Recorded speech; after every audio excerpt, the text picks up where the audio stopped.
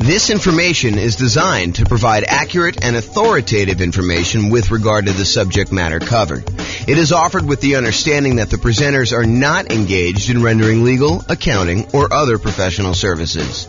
If legal advice or other expert advice is required, the services of a competent professional should be sought. Welcome to the Hollywood Real Estate Investing and Real Estate Financial Planning Podcast. Learn all about investing in real estate in Hollywood, Florida, with a combination of real estate financial planning and modeling with numbers specific to Hollywood, plus syndicated, more generalized recordings of live and pre-recorded real estate investing classes. Not all of them specific to Hollywood. Be sure to stay tuned after the podcast for a message from our sponsors.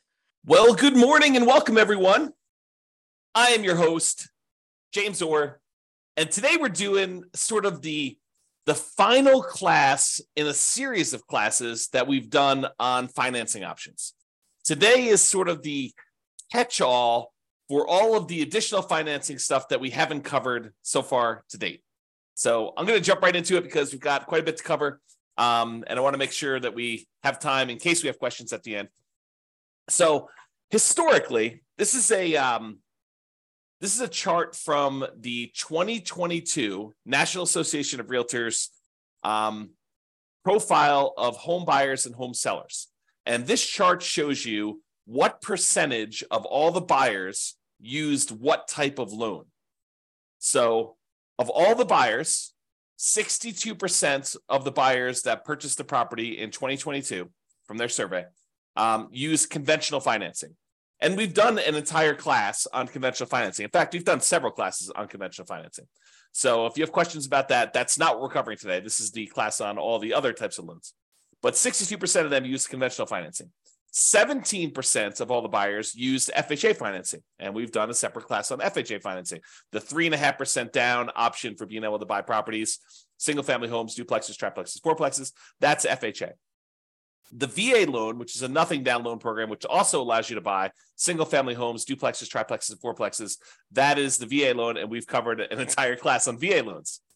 5% of the buyers didn't know the type of loan that they got, which honestly is not that surprising. I was surprised that the larger percentage knew what type of loan they got. And then 5% got other. And so we are in that other area. The other area is all the other financing types that have not been covered, and we've covered some of those already. So here are the primary financing options, ones that we've covered before. The conventional financing, which there's the non-owner-occupant versions, putting 15%, getting PMI, or putting 20% or 25% down and buying a property that you do not need to move into. But then there's a whole set of conventional financing for house hackers and nomads that are buying properties as investors, really, but they're moving into the property as an owner-occupant, living there for a period of time, and then they're either renting out part of it, like to roommates, or they're buying a duplex, triplex, or fourplex, and they're renting out, a property that they're living in one of the units and renting out the other ones, like multifamily property. Or I think I lost my train of thought there. So they're doing the low down strategies for the conventional financing, 3% down or 5% down. Okay, so that's conventional. The FHA, we talked about that. That's 3.5% down. VA, we talked about that. USDA is a rural property. It's a nothing down loan program for single family homes. And you use that to buy rural properties in different parts of the country. It's not going to be in a major city. You may need to drive in order to qualify for that. And then we had an entirely separate class on portfolio financing, which is the financing you typically use when you are either buying in some type of LLC, you're buying with partners and forming an LLC, you're buying with some type of self-directed retirement account, or you are buying and you've already got 10 conventional loans, so that you're buying your portfolio loan after you've gotten your loan spots filled up. So we've covered an entire class on that. We're not going to cover today. So those are the primary financing options. This shows you an entire visual showing you all the financing options and then all of the additional financing options that were not the primary ones that we covered. And in order to zoom in and make it a little easier, I broke it up in 2 steps. We've already talked about these. So today we're going to talk about some of these other ones. I am not going to recover in as much detail as I did the ones where we have entirely separate classes. So the intention of this class about all the other financing options is to cover the more unusual ones that we have not yet covered. And they're so unusual that there's not going to be a ton of detail for you to go into because they're really, really unusual. You'll see what I mean here in a second. So creative financing, we've done an entire series of classes on that. That's all the owner financing stuff, wrap financing, buying properties subject to the existing mortgage, doing any type of loan assumption on really low interest rate mortgages there, lease option, lease purchase, the whole rent to own family, any agreement for deed, bond for deed, contract for deed, anything like that. That's all part of the creative financing family. And we've covered that in a separate class. I will very briefly run through those, but honestly, go watch the full, I don't know if it's I think it's a 2-hour class we did on just creative financing by itself, if you were interested in that. Then we've got private money, which we covered when we did the private money and hard money class. The difference in my mind between private money and hard money is private money is someone who is not usually in the business of making a real estate loan. Someone like grandma or grandpa or Uncle Larry or Uncle Bob, the people that they know you, they like you, they trust you. They may have some money invested in something else like CDs, and they're looking to get a good return on their money. And you are a real estate investor and you're looking to borrow money in order to go buy a property, but they are not typically in the business of loaning money on real estate loans. That's private money in my mind. Hard money is someone who is in the business of loaning money, and they're going to make you a loan in order to buy real estate, something like a hard money lender who is advertising and seeking out investments like this. So we talked about that in detail. I even shared with you my private money presentation of like how to go raise private money if you're going to go do that. And hard money, you don't need to go raise private. You don't need to raise hard money. They are already doing that. That is their job, is that they're providing these hard money loans. And we've covered those in a separate class. So I'm not going to deal with a ton of detail on that today either.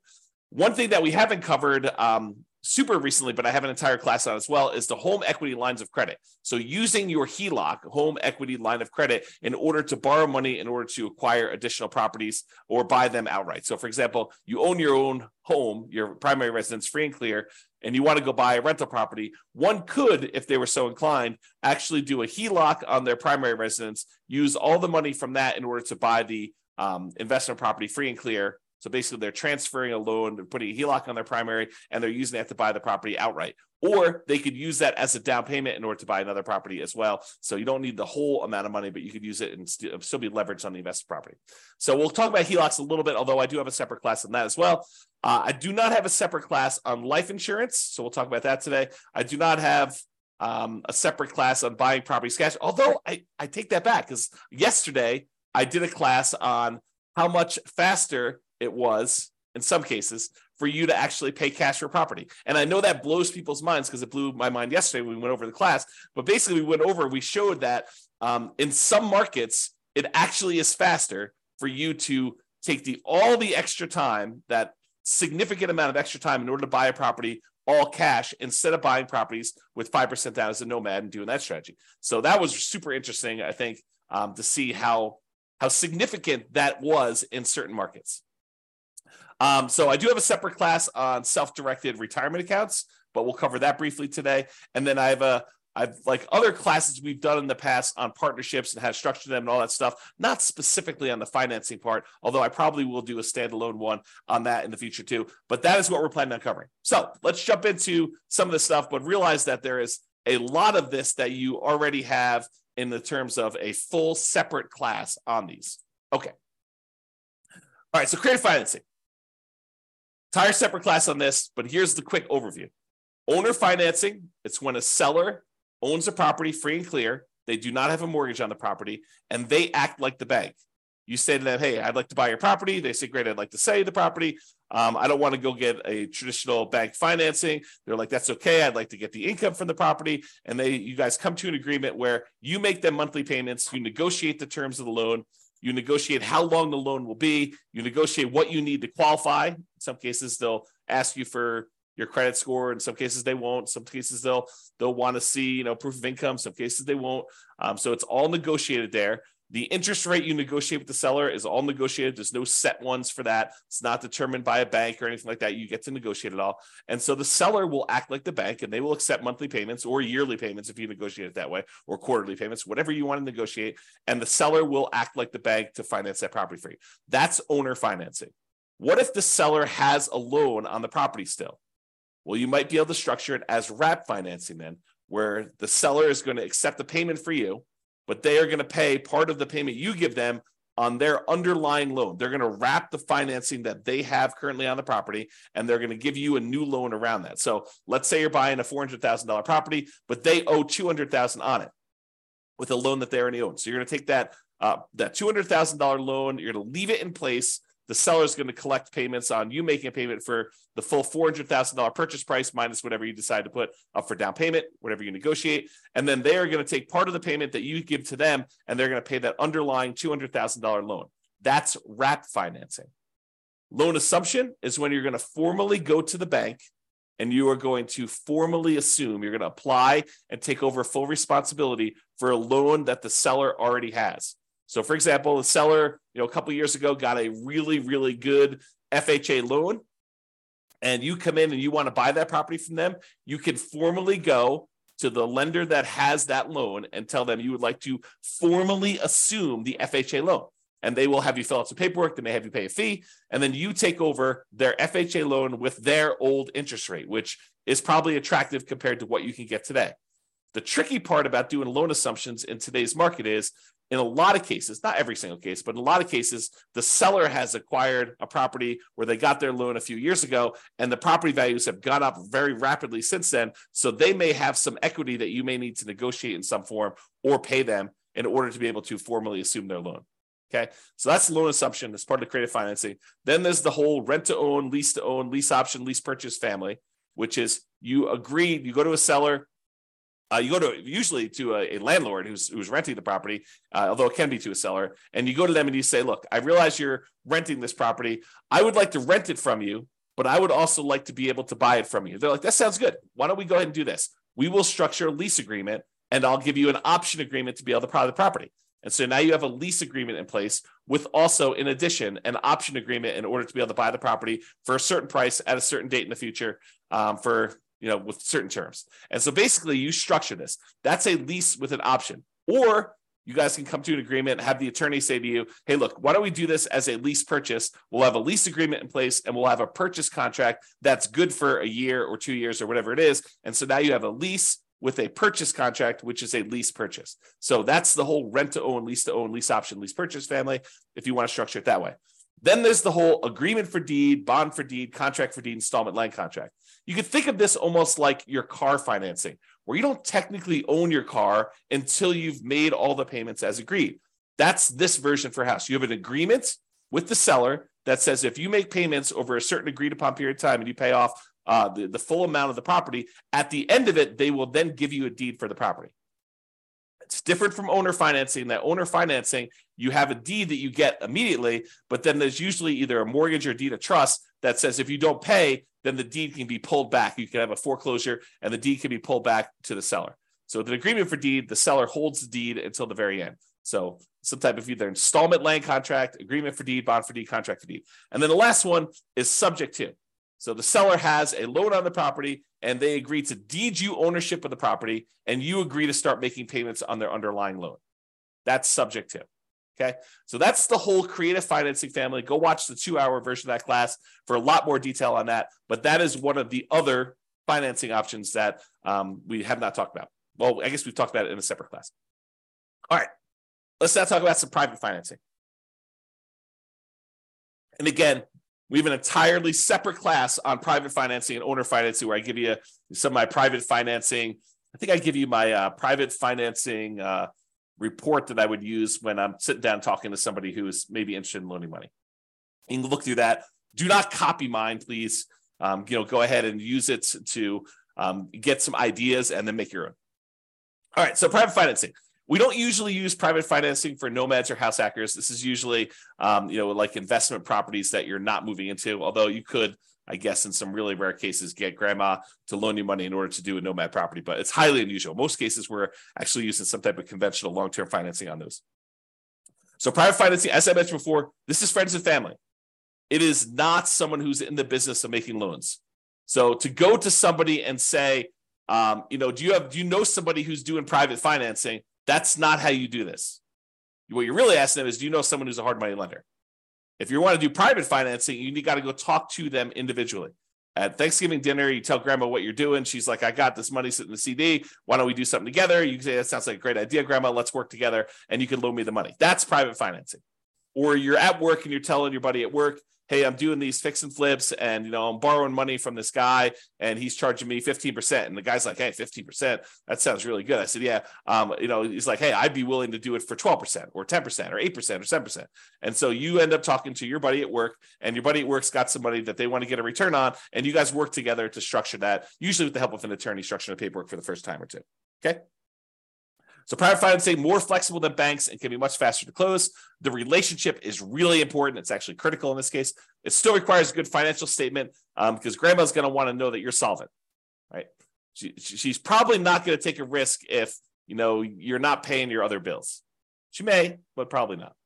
And then it's typically, the range that you're able to negotiate is completely up to you, what you and grandma or someone else decide. But I would say it's typically in the 4 to 8% range right now. Can be a little bit higher, can be a little bit lower, depending on your relationship with the person and what they want and need. Okay, so that's private financing. Hard money, entirely separate class on this.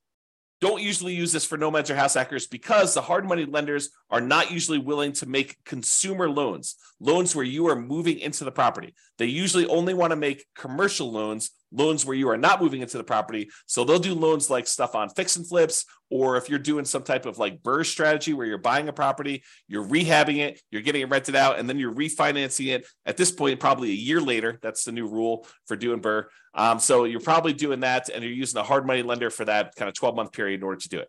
So typically for a fix and flip or fix up refi strategy, the BRRRR strategy, it's often shorter term loans. If you're doing a quick fix and flip, sometimes it's as short as 3 months. Most of the time, it's going to be a little longer than that, so it'll take you some time to do the fix and flip and then also to market the property and get it closed. So oftentimes, it's probably more in the 6 to 9.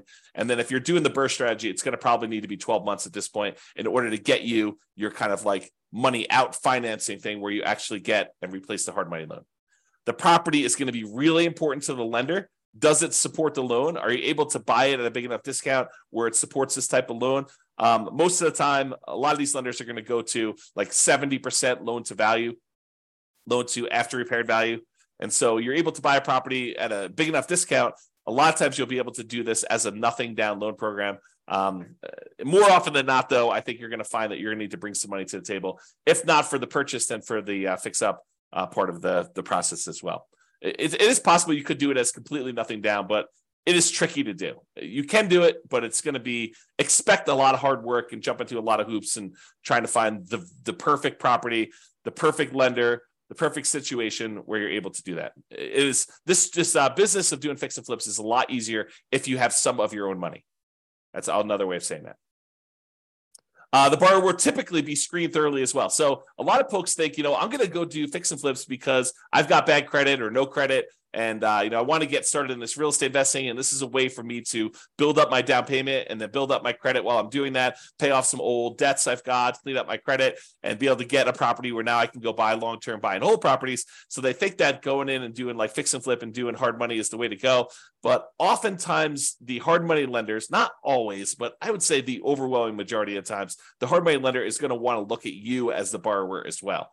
Unless it's just like a ridiculously amazing deal and they feel super safe, or it's like an individual hard money lender who's sort of like, operating off the cuff and, maybe they're not making as many loans as they want to, and they're willing to take a little bit of extra risk and they're willing to do something with somebody who has some credit challenges or something like that. I think that you may be able to find those, but the ones that are in business are probably going to want to see you as a borrower to have decent credit and look at you a little bit as well as the property.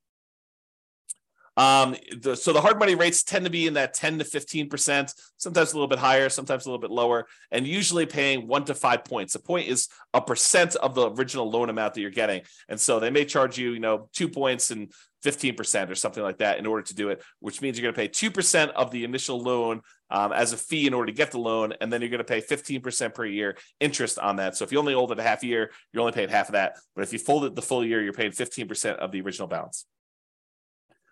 My opinion, and this may change over time, but my opinion is there's more money than there are deals right now. And this could change over time sometimes. And it's also market dependent. There's some markets where there's plenty of deals. There's some markets where the market's still really hot and we're still seeing high demand for properties. And it's hard to find deals where you can buy them at big discounts, especially when there's not a lot of inventory and a lot of people still want to buy houses. So just be careful about that. It could change over time too. So realize that just because it is one way now doesn't mean 6 months from now or 2 years from now or 5 years from now or 10 years from now, that doesn't change. And hard money can be used in conjunction with other financing. So sometimes we'll go and want to do owner financing with a seller, and we'll go and we'll use a really small hard money first mortgage in first position, where we're borrowing, $60,000 to go buy a $500,000 property. We're giving $50,000 of that to the seller in order to get the owner financing. Then the seller is carrying back a note for $450,000 on a $500,000 purchase. You're giving them $50,000 of the $60,000 you borrow, and you're taking $10,000 in order to do repairs and for some holding costs or whatever else you're doing there. So that's an example where you could use hard money in conjunction with another strategy, for example, that owner financing deal. All right, so that's hard money. Lines of credit, entirely separate class on lines of credit as well. Usually it's using equity you have in your existing properties up to a certain loan-to-value limit. The loan-to-value limit does change a little bit depending on whether you're doing owner-occupant properties, like your property that you're living in, or you're doing investment properties. I would say it's more common to have these on owner-occupant properties you live in, than to do them on investment properties, although you can find banks occasionally who are willing to do these on investment properties. They tend to be more variable rate loans, although you could probably find some exceptions to that. And they have different maximum interest rates if you're doing that, and also maximum loan to values. This is the idea behind this is you could tap into equity in another property to finance a new property. The thing you need to be careful of when you're thinking about lines of credit is that make sure that the money you're pulling out of the HELOC, that the new property you're buying supports the payment on that as well. Otherwise, you've got this payment on your HELOC, and you may have used that money as a down payment, as an example, and then the property needs to support and get a big enough return, and it's going to be like what you would look at normally as your cash on cash return on investment, because normally it's thinking you're using that down payment, you've got that as money out there. So now your cash on cash return on investment needs to be enough to pay the payments on that HELOC that you got. And depending on what market you're in and what interest rates are in the property you're buying, that sometimes is hard to do. In some markets, it's easy to do, but in some markets, it's really difficult to do. So another little warning about HELOCs is, in some cases, these HELOCs can be closed early in times of tight lending periods. So if we see some type of financial crisis, it's not unheard of to have the bank call you up and tell you, hey, look, we're closing down your line of credit. Maybe they're telling you we want to see, depending on what your agreement actually with them says, but maybe they want you to pay off the amount that you owe in a certain period of time. Maybe they'll convert that to a fixed period loan, but they won't let you borrow anymore. So realize that there are times when the lender's appetite for these can change, usually with some type of financial crisis, like 2008, 2009, that sort of stuff, where now the lenders are no longer willing to have these home equity lines of credit out there and available to you in case you want to use them. So if you think this is going to be a strategy you could use universally, that may not be the best plan. If you think, hey, look, my plan is to go buy all these properties and have HELOCs on all of them, and then to use these HELOCs in order to acquire properties, that may work great until they close down all the HELOCs. And then you'd have to change your strategy. So just realize that can happen, kind of thinking ahead when you do your strategy. All right, life insurance. So I'm not an expert on life insurance, and there's not a separate class on this. So I'm going to try to cover it as well as I can, but realize that you want to go talk to, if you have a life insurance policy already, you want to go talk to your existing rep who can actually walk you through this. And if you're thinking about doing this, you should really study this. And there's a lot of, how can I describe this? There's a lot of information out there about life insurance that is designed to be persuasive to sell you life insurance, but is worded oddly. So there's a period of time a few years ago now, probably 3 or 4 years ago, where me and a couple friends were really digging into this life insurance idea. Like they talk about like the infinite banking stuff and everything like that. So there's a period of time where I was doing a ton of reading and a ton of study this. And one of the things I came away with is the way that some people were wording their description of life insurance and how it gets used, while it was technically correct, it was, in my opinion, misleading. It was worded in such a way that you could interpret it in a true way, but you could also say, that's not exactly what's going on there. So just be real, like eyes wide open if you're going to go do life insurance. Not that it's a bad thing, but realize that if it seems too good to be true, it probably is too good to be true. I guess is another way of describing what I'm talking about here. Okay, so the idea behind life insurance, though, is you could pay a company, a third-party life insurance company, and you can pay them a certain amount of money. And this is like term life insurance. I'll give you the really brief thing. So you pay a certain amount of money, and for a certain period of time, like the next year or 5 years or whatever it is, if you happen to die during that period of time, then the life insurance company will pay out. So, for example, maybe you pay in, I don't know what the numbers are, but let's say you pay in $1,000 a year for the next 5 years. And if you die at any point during the next 5 years, they will pay out, $1 million. I don't know if those are the exact numbers, but the idea is you pay in a certain amount of money and they pay you out a certain amount of money if you happen to die during that period. And there are usually some exceptions, like, if you die in within the first 3 months of the policy and it was, by your own doing or something like that, then they may not pay out. So there's usually some type of carve out for this type of stuff. So for life insurance. So that's sort of term insurance, and you don't have any residual balance. It's not like you pay the $1,000 in, and you've got an account with them that's accumulating or accruing or whatever it is like there. You pay them a certain amount of money, and you get the life insurance benefit from that. But there are all sorts of variations, and they go by a whole bunch of different names. And there's a wide range of all this stuff. But basically, you can choose to pay in a larger amount to the life insurance company. And they will then invest that money and they will earn a return. And then they will have your balance with them actually grow. And so part of the money is going to pay a life insurance premium so that if you do die, there is a big payout. But in addition to that, you're paying more than the amount that you would need to have paid just to have gotten that life insurance benefit. And then they're taking part of that extra money and they are investing it on your behalf. And so what are they investing in? I don't know. You can go look up their kind of guidelines exactly, but a lot of times they're investing in stuff like stocks or bonds or other investments that they might have. And in some cases, what they're doing is they're taking the money that they have and they are loaning it out to the actual holders of the policy. So for the example, so over the last 10 years, let's say you've been putting money in this life insurance kind of policy that you've got there. And over that time period, you've grown a balance with them where you have $100,000 sort of like accrued with them internally in your account. And they want to go and they say, look, you've got this $100,000 invested with us. What do you want to do? And you could go to them and say, I would like to borrow against my $100,000 that I have with you. And then they will loan that to you and they will charge interest to that.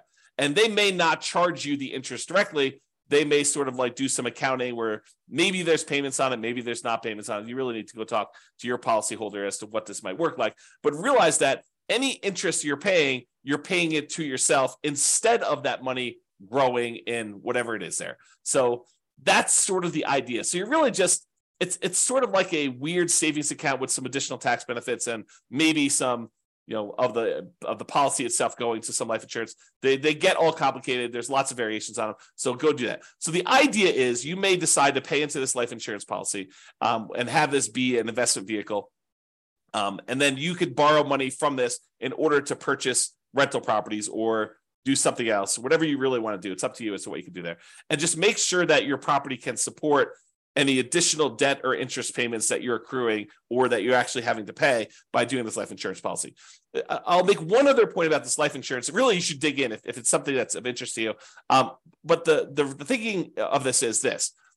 If you're going to go hire a third-party company in order to take this money and invest it on your behalf, they're going to go buy stocks or bonds or whatever they're going to do. Realize that they're not usually giving you the exact return that they're earning.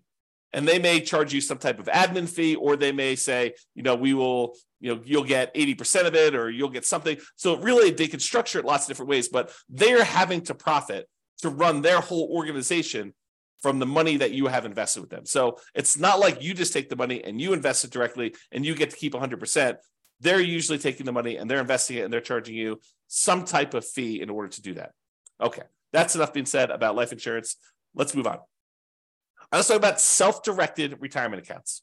And there's an entire separate class on this. So like, for example, if you have a self-directed IRA or a self-directed 401k, that is, you have an account, an IRA or 401k, and instead of having it with Fidelity or Vanguard or whatever it is like that, where you're investing in stocks or bonds or whatever other types of securities that they may sell, you could decide, instead of having the account with them, you could go be with an attorney or a specialist who does this for you and create a self-directed version of that where you have control over the money and what you invest in. And when you do that, there are lots of limitations and rules about what you can and can't do, but you could then use that money in order to go buy things other than stocks or bonds. You could go buy things like gold, or you could go buy things like real estate, or in some cases, probably some other type of investments. There are restrictions. There are a lot of rules about this. Go watch the class on a lot of details on that. And also, there are rules about what you can do for the investment you're buying. So there are limitations on, if you go buy the property, you doing work on that property if it is your self-directed retirement account. So just be careful about buying a property thinking that you're going to do the rehab on it and then you're going to be able to sell this property. There are restrictions on that. And so you may need to work with someone else or hire someone else to do those jobs if you're going to do it. Now, if you go use this self-directed retirement account and you want to use it as a down payment to get a loan in order to do a purchase of property, most lenders are going to insist on doing a non-recourse loan because they can't go after your IRA or your 401k, your self-directed stuff. If you're getting a mortgage with a property owned by a self-directed retirement account. So if you think, I'm going to take this money and I'm going to go get a rental property, you're not going to probably be able to put 20% down. If you're going to get a non-recourse loan, usually as a portfolio loan with a portfolio lender, they're usually going to require at least 35% down as a non-recourse loan. And because they're using some type of, debt service coverage ratio in order to make sure that the property is going to be supporting itself, they may require more than 35% down. And it's been my experience with clients that have used these before is that sometimes you don't find this out until really late in the game, like a week before closing, when you've done a lot of stuff and you don't want to drop out of the contract. Then they tell you, look, I know we originally talked about 35%, but after we've looked at the whole situation and the property and everything, we're going to now require 45% down or 52% down or whatever it is that they tell you in order to be able to get that loan. So be prepared. You heard it here first, that these 35% numbers are not like the set in stone number that you have to do for a lot of lenders. Okay. When you get these type of non-recourse loans, if you're getting like 30-year financing, in most cases, those are going to be some type of adjustable rate mortgage. They're going to be variable. And if you do a 15-year amortization, in some cases, you may be able to find ones where they have fixed rate financing on those. But the problem with 15% or 15-year fixed rate financing is a lot of times the payment on those is so much larger that your cash flow is going to be really ugly. It's going to have negative cash flow in a lot of cases when you do this.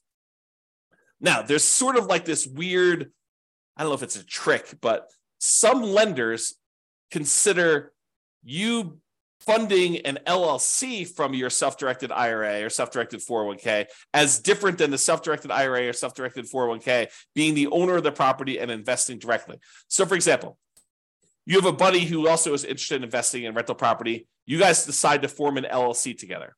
And you guys get together and your self-directed IRA is going to be the one that wants to fund the deal. So the self-directed IRA takes let's call it a 50% ownership interest, could be whatever you decide, but it takes half ownership interest in the property in exchange for providing, in this case, let's call it 20% down.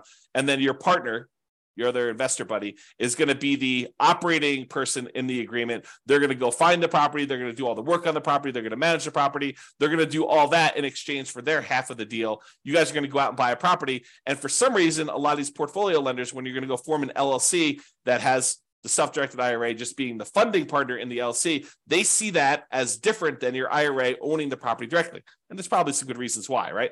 But then your other partner is going to have to sign on the loan. They're going to be personally responsible. They're going to be a personal guarantor on that loan. And then your self-directed IRA is going to provide that for 20% down. So instead of having to put 35% down, if your IRA owns it directly, in this case, because you formed an LLC with someone else, you're not going to be able to do this with you. You're not going to be able to partner with your LLC, is my understanding. You need to do it with someone else. They will be able to personally guarantee the loan, and you will be able to do it with 20% down. So that's a kind of way to do it. Again, talk to a professional, specialize these in details, or go watch the 2-hour class to get some insight before you go talk to your guy. All right. Couple more. Cash. So yesterday, just happened to teach a class on this. We talked about, and there's lots of variations on this, but yesterday we talked about if you're doing like the nomad strategy of buying a property as an owner occupant, 5% down, moving into the property for at least a year, living there for a year. Then after you're done living there for a year and saving up your next down payment, you convert that one to a rental. You buy your next property 5% down, you move into that one, you live there for a year, and you repeat this process until you have as many rentals as you want to acquire. So using that strategy compared to somebody who is moving into a property, living there, and they buy their one owner-occupant property first, and they stay there forever. Then they start saving up using the same savings rate as the other person was for doing their nomad. So it's not a huge savings rate, but taking what seems like forever to save up to the point where you have 100% of the purchase price of the property you want to buy, and then buying a rental property, not moving into it, but buying a rental property, all cash. Then you take all the savings you have from your regular job and any positive cash flow you have from this free and clear rental property. You use that to save up and buy another free and clear property with that thing. It turns out that in some markets, that is actually faster, saving up and paying all cash for properties, than doing the nomad strategy of buying 5% down properties and acquiring that way. It depends on the market. With our current interest rates, current prices, current rents. Okay, so that's what we found out. So if you're like, who is buying properties all cash?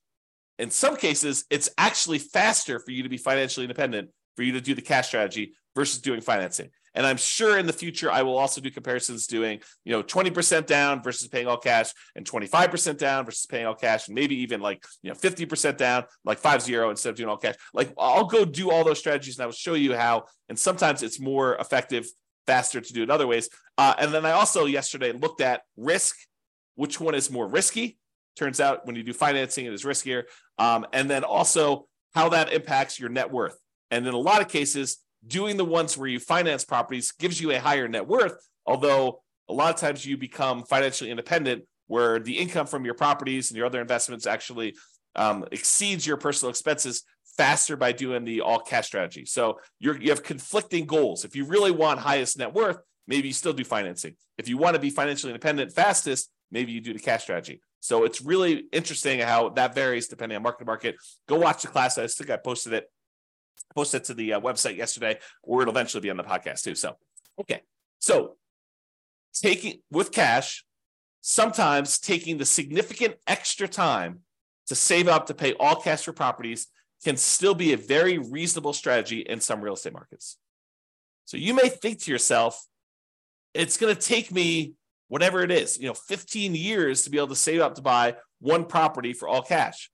But once you get there, maybe that is a third of the amount you need in order to be financially independent. And then you could buy your next property a lot faster because the savings you have from your job and all the cash flow you've got from that free and clear property mean that you could buy your next property in a third of the time or half of the time or whatever it is. And then when you've got two free and clear properties, the amount of time it takes to buy your third property is like almost zero, right? Because you've got all this money, not zero, but it gets really, really fast as you get more and more of these. Versus buying a property where you have very little cash flow, and then you buy another property that has very little cash flow. You still have very little cash flow, even though you have two properties. Okay. And as an aside, there are versions of this strategy where you buy a whole bunch of these relatively small cash flowing properties, more than you need. Like let's say you buy 10, and then you let the equity in the properties grow up so that you can then sell off half of them or a third of them and pay off the remaining ones to get to the point where it's free and clear. And that may be the fastest strategy of all. We have to go look at that and model that and see. And I've done some modeling on it, and you can go look on the website to see it. So if you want to see some of these variations, how they compare, you can go to the realestatefinancialplanner.com/model and look up a lot of these modelings for like 305 US cities. Okay, so that's cash. Partners. Now that we've covered like all the conventional primary strategies, conventional FHA, VA, USDA, portfolio loans, we've covered all the creative stuff, covered the private money, hard money, portfolio loans, HELOCs, like we covered all these different things. Now it's time to talk about partners, because partners is really you relying on someone else to use one of these other strategies. Right? I mean, they're going to get the money from somewhere. Either they've got cash, or they're going to go get a private money loan, or they're going to go get a hard money loan, or they're going to get a portfolio loan, or they're going to use a HELOC on their own property, or they're going to use their life insurance or their self-directed retirement account or whatever. And so the idea is that partners is really just meaning you're not the one getting the loan. You may go find the deal. You may decide you're going to be the one managing the deal. You're going to go do all the work and the heavy lifting, and your partner's going to come in and they're going to use their HELOC or their life insurance, or they've got a private money grandma who's going to loan them the money, or they're going to go qualify for the hard money loan, or they're going to or maybe you're the one that's coming in as a partner and you're doing creative financing deals and you need someone to come in with some cash. Like, there's all sorts of variations on this, but realize that it's really all the stuff we've already covered. It's not something new. Okay. And just be careful if you do partners. If you sign on the loan with your partner, this typically does count as a loan spot for everyone that signs. So if you go decide, hey, look, we're going to do this partnership, and the partner's the one primarily qualifying, and the lender, for whatever reason, says, hey, why don't you go sign on the loan as well? That does count as a loan spot for you. So if you're concerned about hitting your 10 loan spots before you have to go to portfolio financing, you want to be sure that you're not going to be one of the ones signing for that loan. And it may mean that you need to structure it slightly differently. So talk to your attorney and your lender to make sure that you got that structured right. Okay? So in conclusion, you're much more likely, as I showed you at the very beginning, to utilize one of the primary financing options when buying rentals. So it's conventional financing, FHA, VA, USDA, and then other. And the other was like 5%, if I remember correctly. So 5% now, we've talked about all these other options you've got, from creative financing, private money, hard money, portfolio loans, all these other things that we've got here, those just are that 5%. So there's a really small chance that you're going to need to use these at all. And then if you do decide to use them, this is kind of the information you've got there. So, however, there are some more unusual, less frequently used options that we've talked about that you might want to consider, as there are more unusual situations. All right, that's all I got. Any questions from the folks that are on live? Otherwise, we're going to call it here. Hope you enjoyed the kind of series on financing. Go dig into the other classes if you want details on those. Any final questions?